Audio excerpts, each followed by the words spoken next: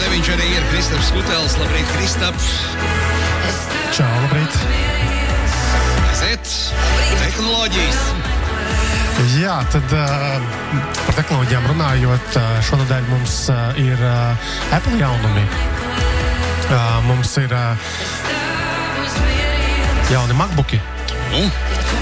Tātad ik pa laikam Apple'am ir tāda ne tikai šie milzīgie pasākumi, kad tiek iPhone prezentēti un tur ir tie live keynote prezentācijas, bet ik pa laikam vienkārši, vakur jums ir jauni produkti, vakur ir video par tiem produktiem, ieliek veikalā un skēniet un pērciet. Tas noticis ir tieši šonadēļ, izziņoti tātad 2 jauni MacBook Pro, tātad tie ir tie jaudīgākie no MacBook portatīvajiem datoriem, 14 colu, 16 colu, vizuāli nav mainījušies, tikai jaudīgāki visi šie jaunie M2 procesori. Tagad, teiksim, 16 var arī līdz 22 stundām darboties, atskaņojot video, un attiecīgi tas ir visilgspēlējošākais šis te MacBooks, ko tagad var iegādāties. Un arī Mac Mini, tātad tas ir tas maziņais, smukais datoriņš. Tagad beidzot viņš arī pārgājis ir uz M2, un vairāk Intel Mac Mini nebūs. Un paralēli vēl arī Apple noprezentēja savu HomePod, šo te skaļruni. Tātad tas ir tas viedais skaļrunis, kuri tur mākas savā starpā savienoties. Latvijā oficiāli gan viņus nopirkt nevar, ne HomePodu lielo, jo par šo mums bieži jautā, vai ne? Jā, tātad Latvijā nevar nopirkt oficiāli. Bet izstāst, kas notiks, ja mēs viņu kaut kā no amerikāņiem atdabujam te līdz Latvijai? Mēs varam lietot. Tur kaut kādas... Kā viņš funkcionāli? Jūs esat testējuši? Mums ir komandā vienam mazais HomePod Mini.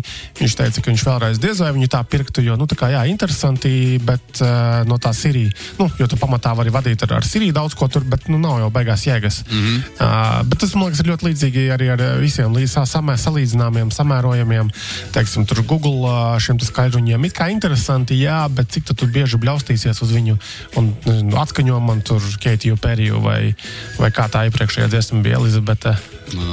Kaut kāda. Elizabete Gaili? Jā, atskaņots. Jā. Pagaid, bet, labi, bet tas ir stāsts par to, ka pie mums tam nav tāds plašāks pielietojums, vai... Pie mums noteikti, bet arī pasaulē, man liekas, ka tas ir tāds vēl pārvērtēta produktu kategorija. Tur vēl ir daudz, kur augt un attīstīties. Kamēr, tiklīdz tu varēsi vairāk lietas savienot ar šo ierīci. Tas ir, jā, tu pareizā virzienā valsts. Jo, piemēram, uzvāri man ūdeni tejai.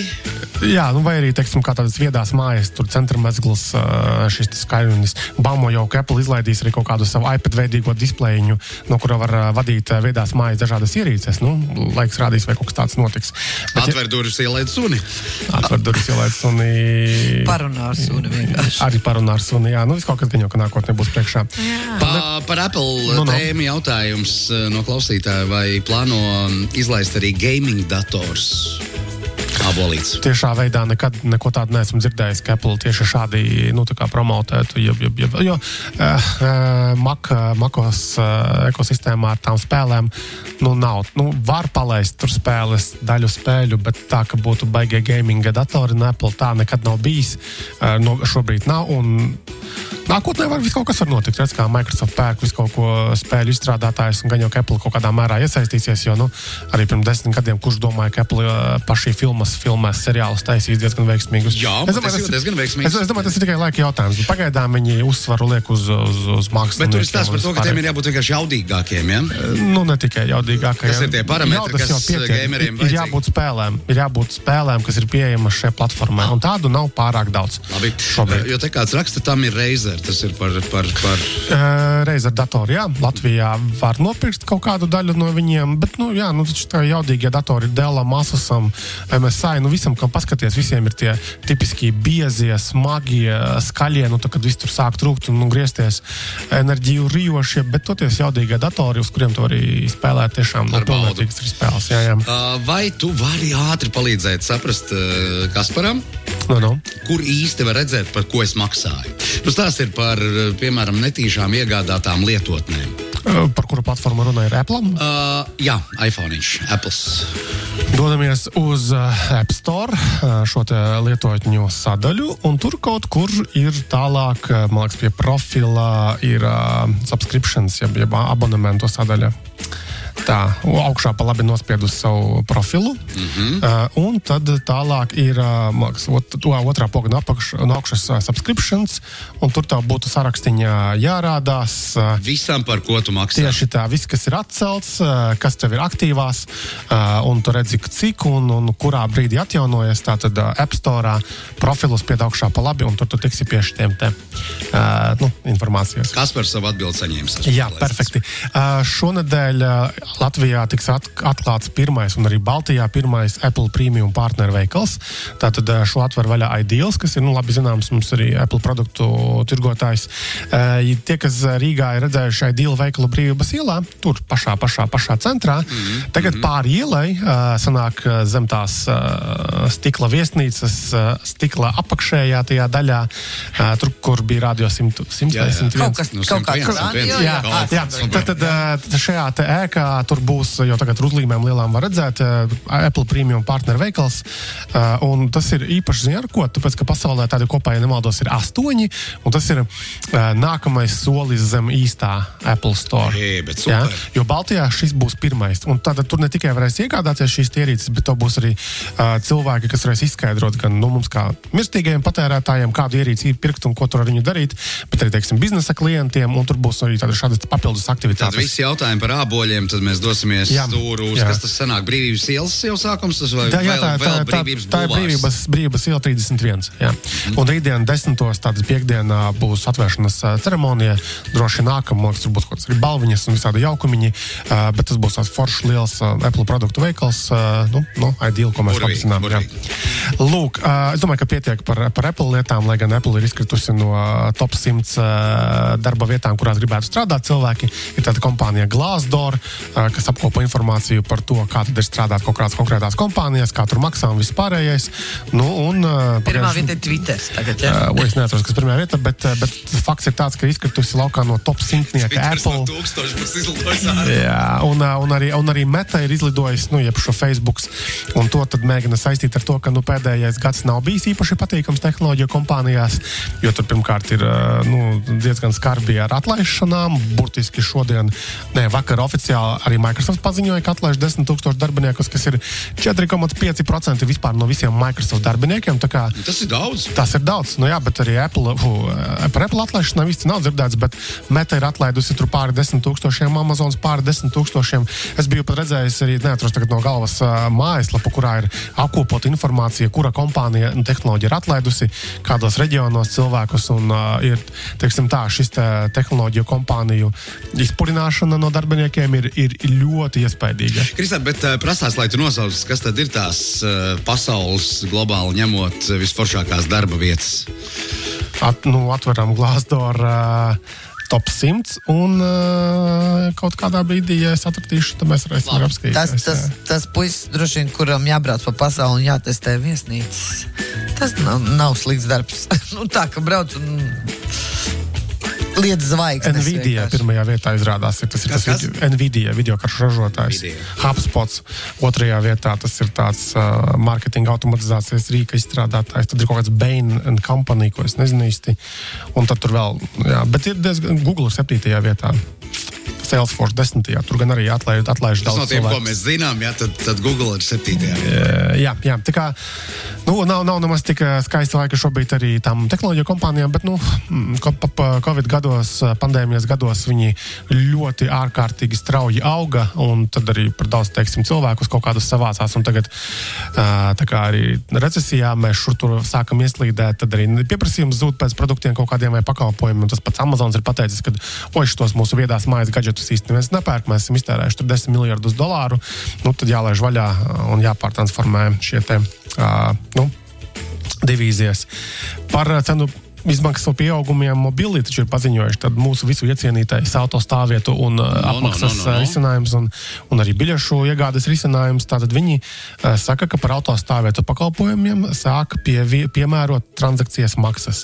Tad, ja mēs uzsākam stāvvietas apmaksu A, B, C, D, R, V un arī lidostas tajā Rīgas zonā, tad 9 eiro centi mums klāt vēl pierēkanās kā papildus transakcija. Tas, kas agrāk bija par tām izziņām. Jā, un viņiem viņiem bija arī tas, ka, ja tu maksāji, piemēram, pie LMT rēķina, ir arī tāda opcija. Tad tur arī nāca man šie 25 pat eiro centi. Tāpēc, ka laikam apstrādāt kādam tos visus vajag transakcijas un tu par vēl tas vienkārši tev papildinājis kontu, tev no katras tās stāvēšanas uzsākšanas būs 9 cents. Un mobilī līdziepašnieks Ģirds Slaviņš arī saka, ka tas ir pirmā reize un vienīgā 15 gadu laikā, ka to nākas darīt, jo vienkārši ir visu šajā laikā pieaugušas izmaksas. Tie paši programmētāji, viņiem vajadzīgi programmētāji lētāki nepaliek. Vismaz mūsu pusē pagaidām, tāpēc, diemžēl, tas ir tas, kas ir. Sveiciens Ģirtam. Jā. Tā, labi. Vai tu vari pastāstīt, kas tas par zvēru? Airport Ultra Apple Artis jautā. Airporti bija, ja nemaldos, šitie te rūteri. Bet es neesmu redzējis, vai viņiem ir kaut kādi jauni modeļi, un vai mums tagad vajadzētu izmantot. Ļoti par to runāt, ja? Jā, bet, man liekas, ka Airports bija šie te rūteri, bet man liekas, viņi sen jau to produktu kategoriju ir aizvākuši un vairs īsti neko tur jaunu neizlaiž. Vēl tādas interesantas ziņas. Protams, ka mēs daudz runājam par visiem šitiem chatbotiem, mākslīgo intelektu, ChatGPT un Stable Diffusion un visiem pārējiem, bet kaut kā šie skaļie slavinātāji aizmirst parasti par ēnas pusēm parunāt, un tādas ir. Piemēram, ir tas Stable Diffusion, tātad tas ir tas mākslīgā intelekta projektiņš, kur tu uzraksti, piemēram, tur cat next to the dog, tā kā kaķis blakus sunim, tad viņš sazīmēs bildīti vai izveidos bildīti mākslīgi, kurā tiešām blakus sunim ir kaķītis kaut kāds, jā? Nezinu. Lūk, un tad ir tāda organizācija kā Getty Images, kas ir, mākslīgi, viņi ir stok bilžu vietne, kurā mēs varam iegādāties bildes, ko, piemēram, izmanto mārketinga materiālos vai kaut kādos tur mediju rakstos vai kaut kādos citos darbos. Lūk, un tad Getty Images ir iesūdzējuši Stable Diffusion autorus, jo šitie te, lai varētu trenēt savus tos mākslīgā intelekta modeļus, viņi ir robotiem uzdevuši, vai izejiet cauri tiem visiem Getty Images tām bildītēm, jo katrai tai bildītē taču ir kaut kādi metadati, kas arī uzraksta, teiksim, tur suns, jā, vai kaķis, un tad viņi vienkārši nemaksājot nevienam savāt šīs te bildītes, lai izveidotu sev, modeli, ar kuru tālāk tad var zīmēt bildītes man, tev, bye. Tāds autortiesība pārkāpums, ja? Kaut kādā mērā, jā, un Getty Images arī saka, ka, protams, mēs varam piedāvāt jums šos datus, kur licence ir, maksājiet, un to viss būs kārtībā. Bet šitie īsti neraujas. Viņi mēģina, un ne pirmo reizi ir bijuši gadījumi, kad šie te automatizēto dažādu modeļu veidotāji mēģina visu kaut kur sagrābstīties internetā tās bildes. Bet nereti tiek arī iesaistīts arī cilvēku darbs. Tas, kas ir tagad pēdējā laikā vispār ārkārtīgi populārs, ir tas ChatGPT, tas mākslīgā intelekta sarunu biedrs, chats, ja, kur tu vari uzdot jautājumu, un tad diezgan interesanti arī atbild. Lūk, un arī tur ir tas modelis ir veidots apkalpojot milzīgu informāciju ar tekstu no interneta. Un internetā, kā mēs zinām, ir ne tikai labas lietas, ir daudz visāda ļoti slikta satura, krimināli sodāma satura, un kaut kā tas ir jāatfiltrē, lai to pēkšņi šīs atbildes no šī te bota nebūtu ar kaut kādām tur seksuālām iezīmēm vai nelegāli seksuālām iezīmēm vai vardarbību un visu pārējo. Tas ir uzdots Kenijas iedzīvotājiem. Tātad ir kaut kādas kompānijas, kas skatās, kur ir mums lētākais iespējamais pasaulē darba spēks. Piemēram, Kenijā arī varētu būt. Un tad viņi sadarbojas ar šīm te ASV augsto tehnoloģiju kompānijām un piedāvā par godīgu samaksu šo te lēto darba spēku, kuri tad sēž reāli un monitorē, šitais izskatās slikti, šo mēs aizvācam prom teksta gabaliņu. Tas ir tas pats, kā tepat arī Latvijā taču sēž šie te moderatori Facebookam, tāpat kā arī citām lielajām kompānijām. Tur Āzijā ir ļoti lēts darba spēks, kas manuāli iet cauri visam tam sliktajam saturam, bildēm, video, ko mēs neredzam pēc tam. Tāpēc vienmēr, kad skatāmies uz šiem skaistajām, jaukajām produktiem, kompānijām, zinām, ka tur kaut kur aizmugurē ir arī nepārāk varbūt ētiski dažkārt darbi. Jā, bet tie jau laikam uzpeld. Jep.